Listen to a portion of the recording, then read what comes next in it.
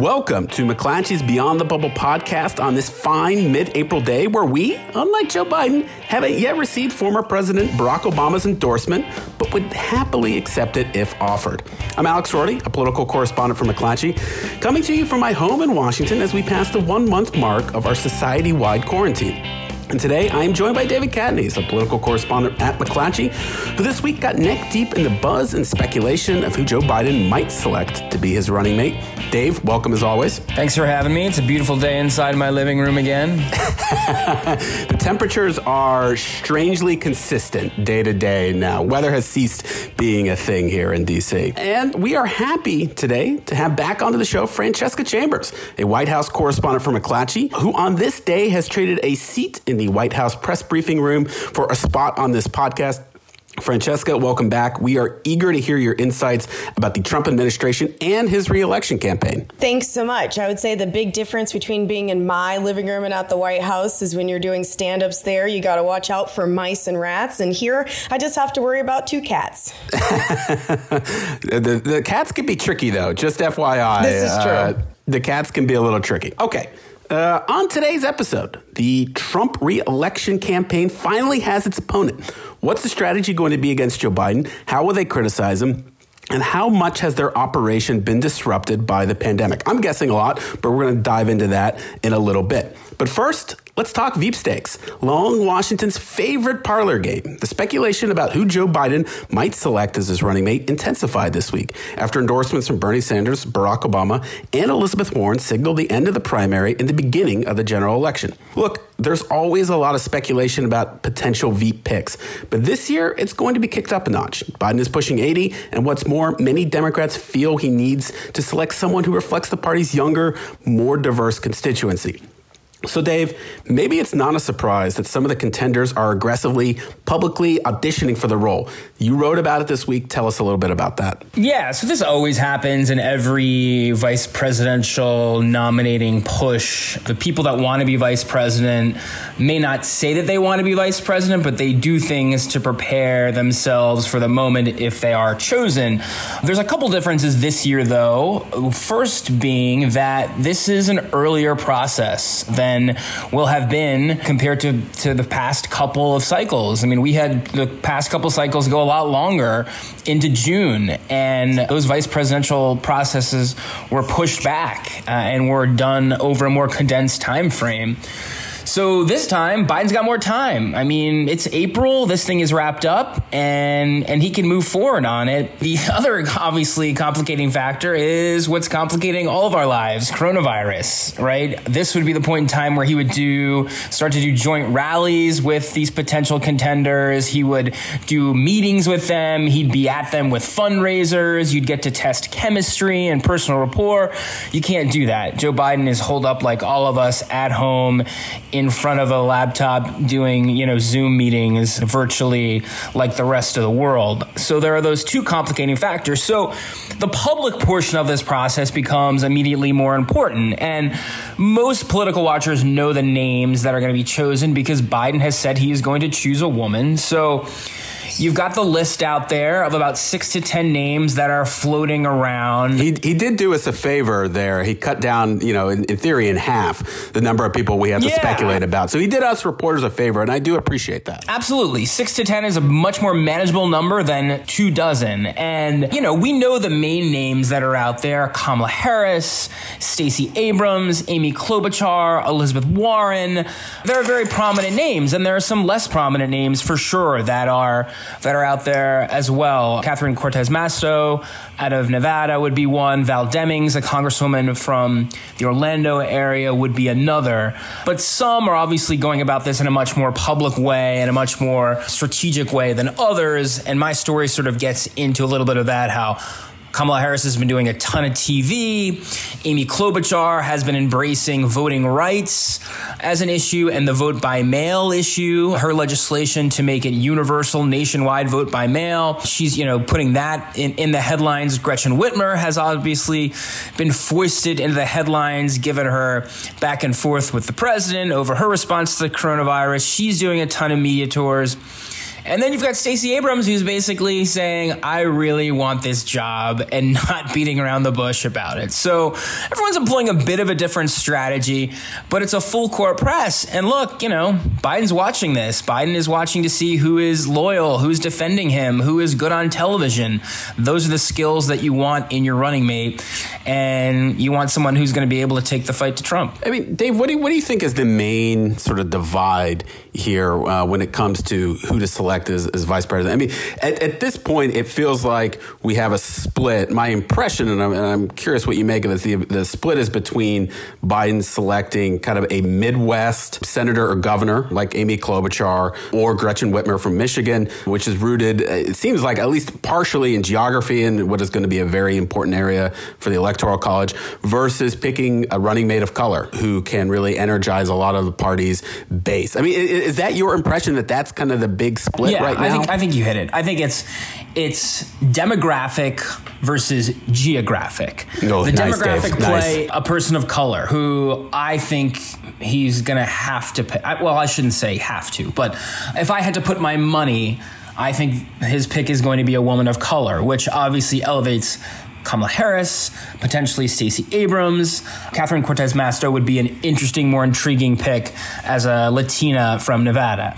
If you're going on geography, sort of the Midwest battleground states that the Democrats have to put back into their column, then you look at Amy Klobuchar. Then you look at Gretchen Whitmer. Then, you've got other possibilities even beyond that if you want to look into the Midwest and go deeper. But yeah, I do think that is the frame. It's demography versus geography. I would just argue that the reason why I think Senator Harris has a bit of a leg up is that she almost checks both of those boxes. You have some people say, well, she's from California. She doesn't put any state in play. She doesn't put any important battleground states.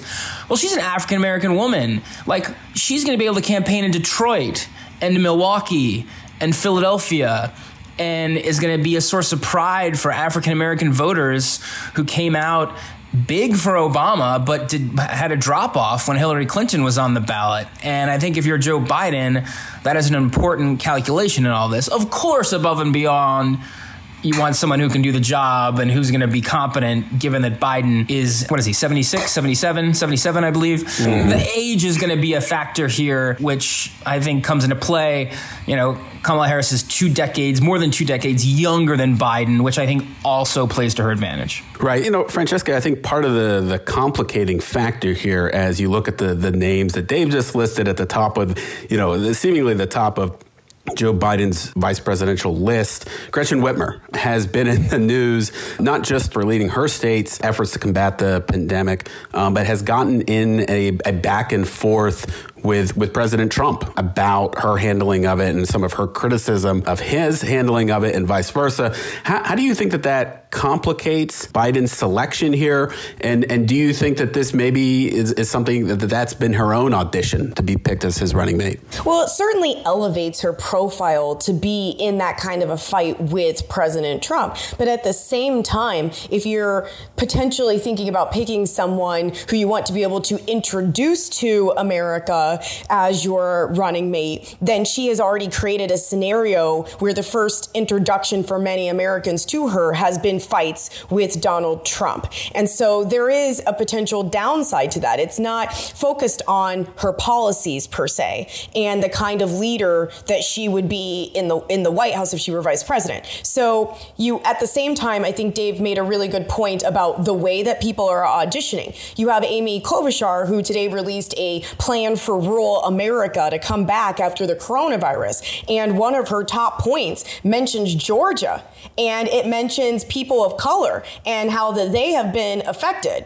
And so it's very clear that she is trying to get back in this fight. She thinks that having a plan for coronavirus will be helpful, but who does it seem like she's taken it to when she includes that in her coronavirus plan? It looks like she thinks that Stacey Abrams will be a major competitor, and that she also wants to be able to show that she too could be able to speak to people of color and the problems that they face, which of course, is another point. Stacey Abrams, as Dave mentioned, I interviewed her right before the coronavirus became a pandemic, in which she openly talked about not just wanting to be vice president, but how she wants to be president of the United States at some point in the future. So she is not shy about talking about how she wants the job and what she thinks that she could bring to the table, and that would include turning out more people of color across America in the election.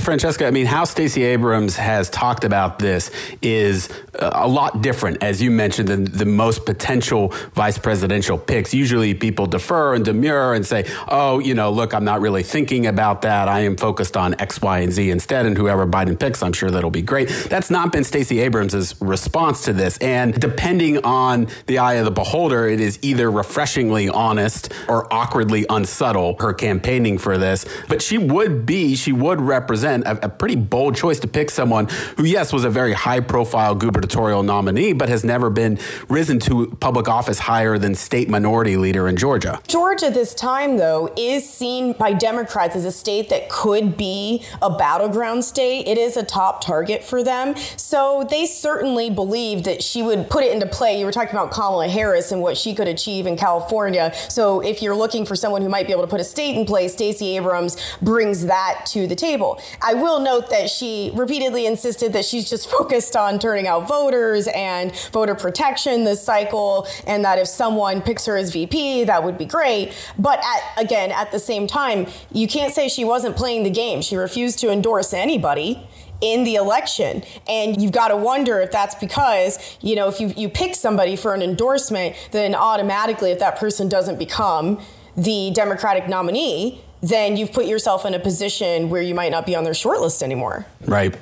Dave, one of the things that I think your reporting on the Veep stakes has consistently pointed to is the potential backlash that Biden could face if he doesn't pick a woman of color. Do you think that the Biden campaign understands that they appreciate that? Do you think that could give it an edge to someone like Kamala Harris? Look, the Biden campaign, if I'm just being truthful, is being so tight-lipped about this. As I tried to browbeat a lot out of them this week, I was largely unsuccessful about, this is just a highly sensitive process. And you guys know how this is. People want to talk off the record. For this, they want to talk off the record. I mean, it's like another degree of confidentiality that goes on. But yeah, I mean, it's sort of just an obvious point. I think you've got groups out there that are sort of hinting at this. I mean, you first had groups say it has to be a woman. Biden said, sure, we're going to make it a woman. And now you've got some activists saying, like, look, Black women delivered this nomination for you. African Americans have been a core of the Democratic Party. We've been neglected. We're tired of just being taken for granted. And if you look at the margins of where Hillary Clinton lost, I mean, yes, part of it was Trump overperforming in rural areas in a lot of these battleground states, but she had African-American drop-off. And what solves that problem? Some people are going to say, well, Biden has African-American support. He doesn't have to check that box. I don't think so, man. I don't think he can take that chance in this election with these stakes. And that's why I just think the pressure is going to be there. And I'm just trying to imagine the day if he were to pick a white woman who is qualified, and Amy Klobuchar and Elizabeth Warren. There'll be a lot of part of the country that is happy with it, that gets behind it.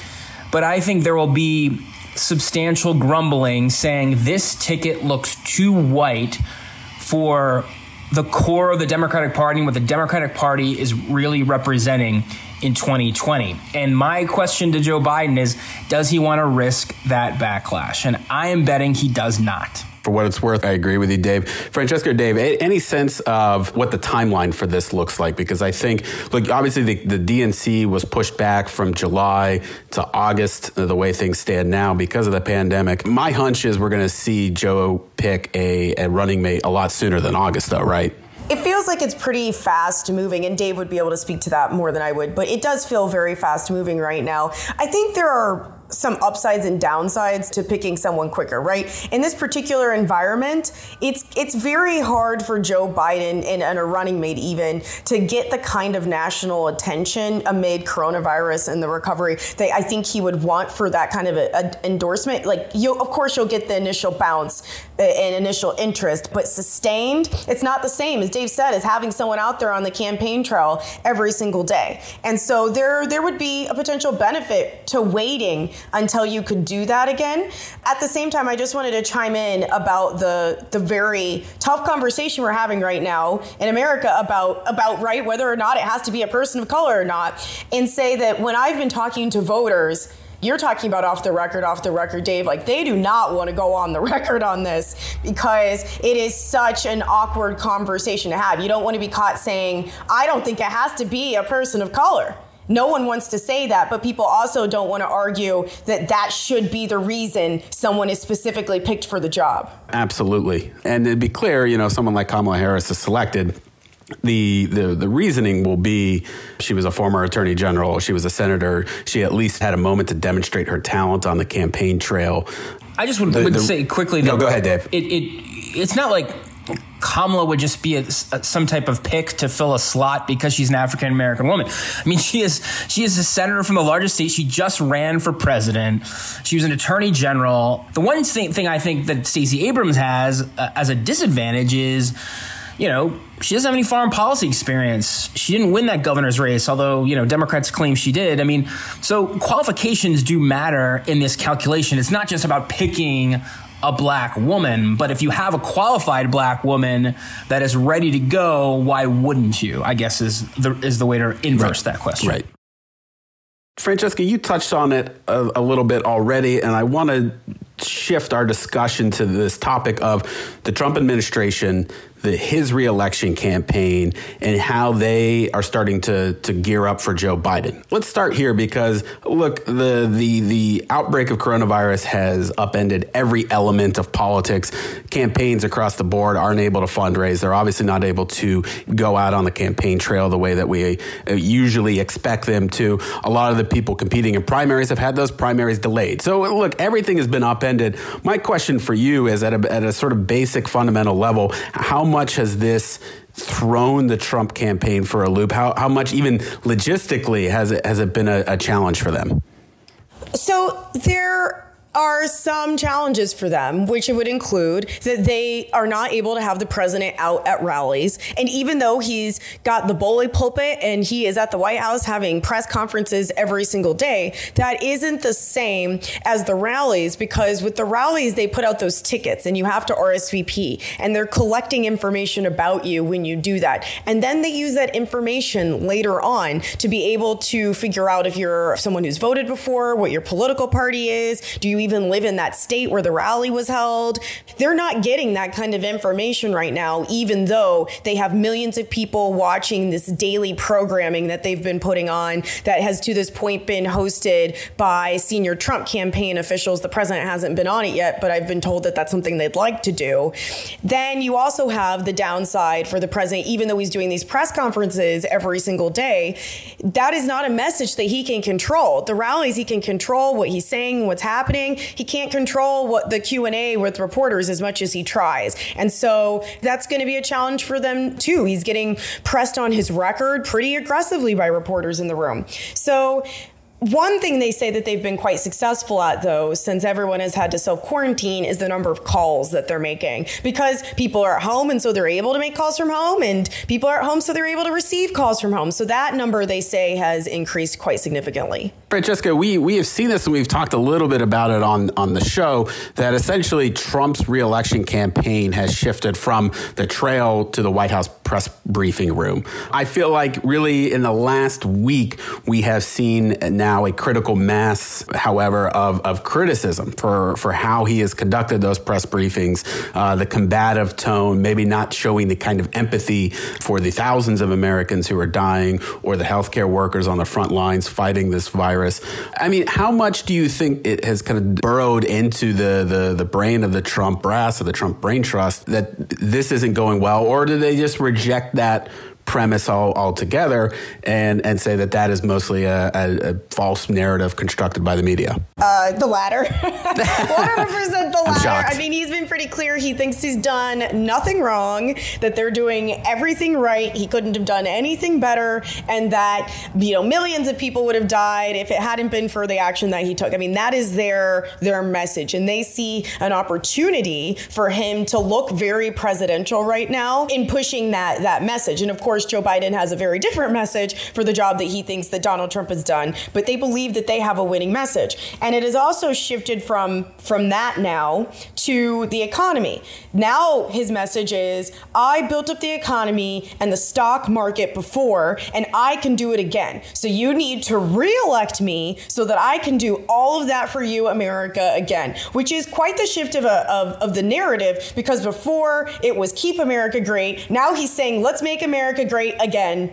But there has been criticism from some Republicans that maybe just don't do it every day, right? I mean, that you can, that less is more, right, maybe in this situation. It doesn't sound like any of that criticism is maybe getting through or is appreciated or agreed upon within the White House. So Ari Fleischer, the former White House press secretary to George W. Bush, has been talking a lot about this, and he has been advising them to have Trump out there for a less amount of time every day, taking questions that he can do that. And then the task force can take questions. He is not a doctor, as he has said repeatedly. And so he maybe shouldn't be answering medical questions, is what the criticism, as you noted, coming from Republicans is.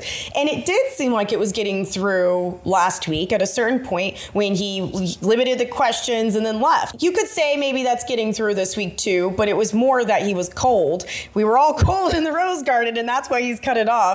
But it might have worked to his benefit. Dave, my sense talking with some Democratic strategists in the last few days, I've noticed a little bit of a turn in their sentiment about how this is going politically for them. There was a lot of nervousness a month ago or so when you saw Trump's numbers rise. There's some concern that he was going to really use this to boost his own reelection chances, and that there would just naturally be a kind of rally around the president effect that could potentially last until November. This week, it just feels different when I talk to Democrats, most of whom are now once again very bullishly confident that the politics of this are not good for Trump, that the public is rendering a pretty harsh verdict on how he is handling this situation, and that is going to be what carries through to November. Is that your own impression, or do you still sense some nervousness with Democrats you talk with? I mean, Democrats are going to be nervous until they beat the guy, frankly. They're going to be nervous after they beat the guy. They won't believe it if they do. But to your question, there is a point of diminishing of returns with these White House briefings that go on every night. I remember I used to watch them pretty religiously at the beginning of the coronavirus, particularly because I wanted information like most Americans and cared. Now we're into theatrics and him browbeating reporters, and it's a 2-hour show, and I don't think it is helpful to him, but he's not going to stop. I mean, he can have all the advisors in the world say, well, Mr. President, you should go out there and only speak for 12 minutes and give your message. That's not how Trump is ever going to work. So he might do it for a day or 2 days, but he'll go back to the 2-hour thing, because the thing he cares about most of all is media attention, even if it's negative. That's how he thrives. He loves, browbeating reporters in the press, and that's his combat sport. What I do think is an interesting dynamic that I think politically will be intriguing to watch is, how does this fight with governors proceed 4 months from now? I mean, you've had governors, Democratic governors of big states, sort of play nice with him because they needed things from the federal government, like Gavin Newsom and even Cuomo for a while, right? When this gets more political and we're in an election setting, and if we're still in a tough spot as a country in August or September, do Democratic governors get more political with him, making the case that he screwed this up from the beginning? Or are they trying to protect their states? Are they trying to get money for their states? And they're saying, look, we can't piss the president off. And I think that dynamic between Democratic governors and the president is going to be something to watch, because I do think some Democratic strategists believe that, hey, there's got to be more pushback on Trump's proposals, on whether it be the stimulus without accountability, whether it be, him trying to rush the country back into being open. Congressional leaders aren't at the forefront of this anymore, right? Where is Nancy Pelosi? Where are Chuck Schumer? They're quarantined. And the people that are dominating the news are governors. Cuomo, Newsom, even Whitmer. So Whitmer is going to be a crucial part of this, even if she's not the vice presidential selection. As a Midwest governor from Michigan, if he's fighting with her over supplies and ventilators, and if this thing comes back in the fall, that is going to be a powerful dynamic. Democratic governors and how they decide to size up and take on President Trump in a political context without looking overly political if we're still in a pandemic. Interestingly, you saw during President Obama's endorsement, his video message, his endorsement of Joe Biden this week, he at one point set up an implicit contrast between the leadership we've seen from governors needing to see that leadership in the White House as well. I thought maybe it was a little bit of a preview of a message that we could see from the Biden campaign and other Democrats as we move toward November. Francesca, real quick, we have seen the Trump campaign start to criticize and characterize Joe Biden. My own impression, just speaking as my own impression, is it's been a little scattershot. He is both, they say, unable to win over the hard left, but then in the same moment they'll say he embodies the hard left, that his policies are just as liberal and progressive as Bernie Sanders. They'll criticize him about China. They'll criticize his public performance, shall we say. To me, it's been a little all over the place, and they're trying to find what fits best. What's your own impression of where do you think their message and their criticism will head as they're able to start to focus more and more on the general election? No, I think that that's accurate. And they're trying to claim that Joe Biden and Bernie Sanders are the same side. Two sides of the same coin had been the way that they were pushing it before. And they were trying to claim that Joe Biden was essentially a socialist light. And then now they're trying to make this argument to get Bernie Sanders supporters from populism and saying, look, we actually have similar opinions on trade and all these other issues. So it is an interesting strategy to try and get some of those voters, but at the same time attack Bernie Sanders as a socialist. And I don't know how that will work out for them, but it is true that in 2016 there were a number of voters who told me that they couldn't decide whether they were going to vote for Bernie Sanders or they were going to vote for Donald Trump. Because on some of those issues for workers, they did think that they had similar ideas. That's probably what is driving this strategy by the Trump campaign now. Yeah, I mean, for what it's worth, my money long term is that they set on a message of Joe Biden being a Washington insider, a creature of the political status quo who is corrupt in the way that people believe all longtime Washington politicians are, and that's where eventually this goes, and that Trump is still the agent of change despite being an incumbent. Obviously, they have Trump in the White House have bigger concerns right now. I do think we're going to see that message sharpen in the coming months. We're going to do a little something different here at the end of the show. As we have mentioned, Francesca has been in the White House press briefing room, something that has really kind of captured the nation's attention over the last couple of weeks. And then, Francesca, we just wanted to ask you a little bit about, frankly, what it's like, almost on a personal level, to be in the briefing room. I mean, you have just the strangeness of having to sit 3 or 4 seats apart from everyone else, and what is normally a very crowded space. I mean, it has to be a surreal and one-of-a-kind feeling for you as a reporter, I assume, so far. Mr. President, the Paycheck Protection Program has gotten off to a confusing start for small businesses. I don't think so. I think it's done very well. Wells Fargo has stopped taking applications. Bank of America initially prioritized taking applications from clients that were already Bank of America has been the leader, taking tremendous numbers of applications. And of course, they wanted to have a slightly different application. They wanted to have a little different information. But Bank of America has been a leader. They're number one in terms of applications. I wish you'd ask the question differently. Why don't you say it's gotten off to a tremendous start, but there were some little glitches, which, by the way, have been worked out. It would be so much nicer if you do that. But you're just incapable of asking a question in a positive way.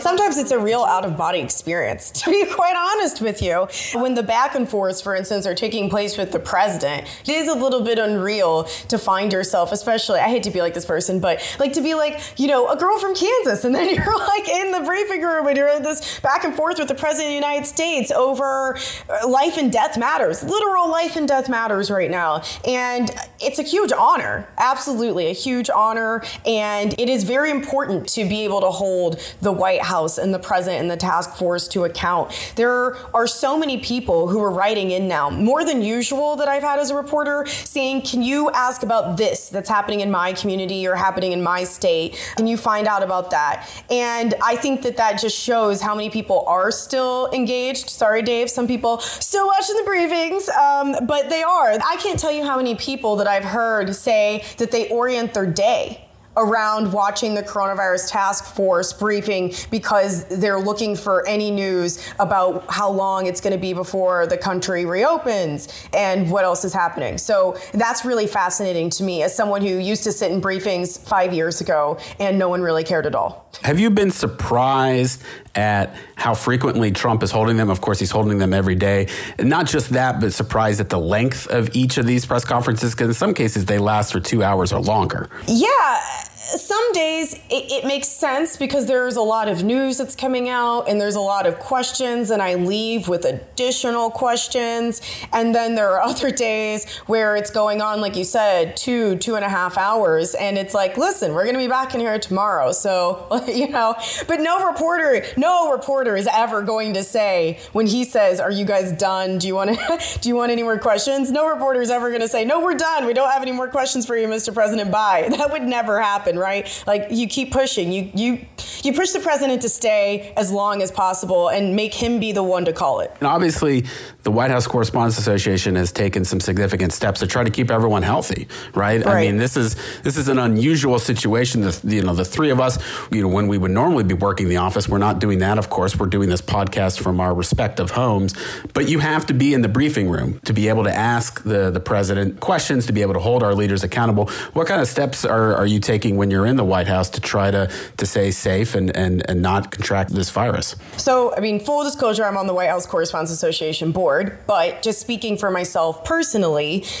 it is hard because you do have to try and find a way to social distance in the room. And that certainly means that not every reporter who would normally get to be in the briefing room and have an assigned seat is going to be able to be in there on a daily basis. And even for us at McClatchy, that means we can't be at the White House every day like today. And so you really do have to also make sure that on the day when you're in there, you use it wisely. What are your questions? Have them ready to go. That's the other reason why you want the president to stay as long as possible, because for me, I was in a briefing earlier this week and I will not have another chance to be there until Saturday. So it goes for some people further days in between than I think people may recognize in America. And that really affects the list of questions that you ask too, because that's another thing. People are saying, well, why don't you ask this or why don't you ask that? And sometimes it's that we would love to get to those issues, but when you have one shot that entire week to question the president, and maybe he'll call on you once,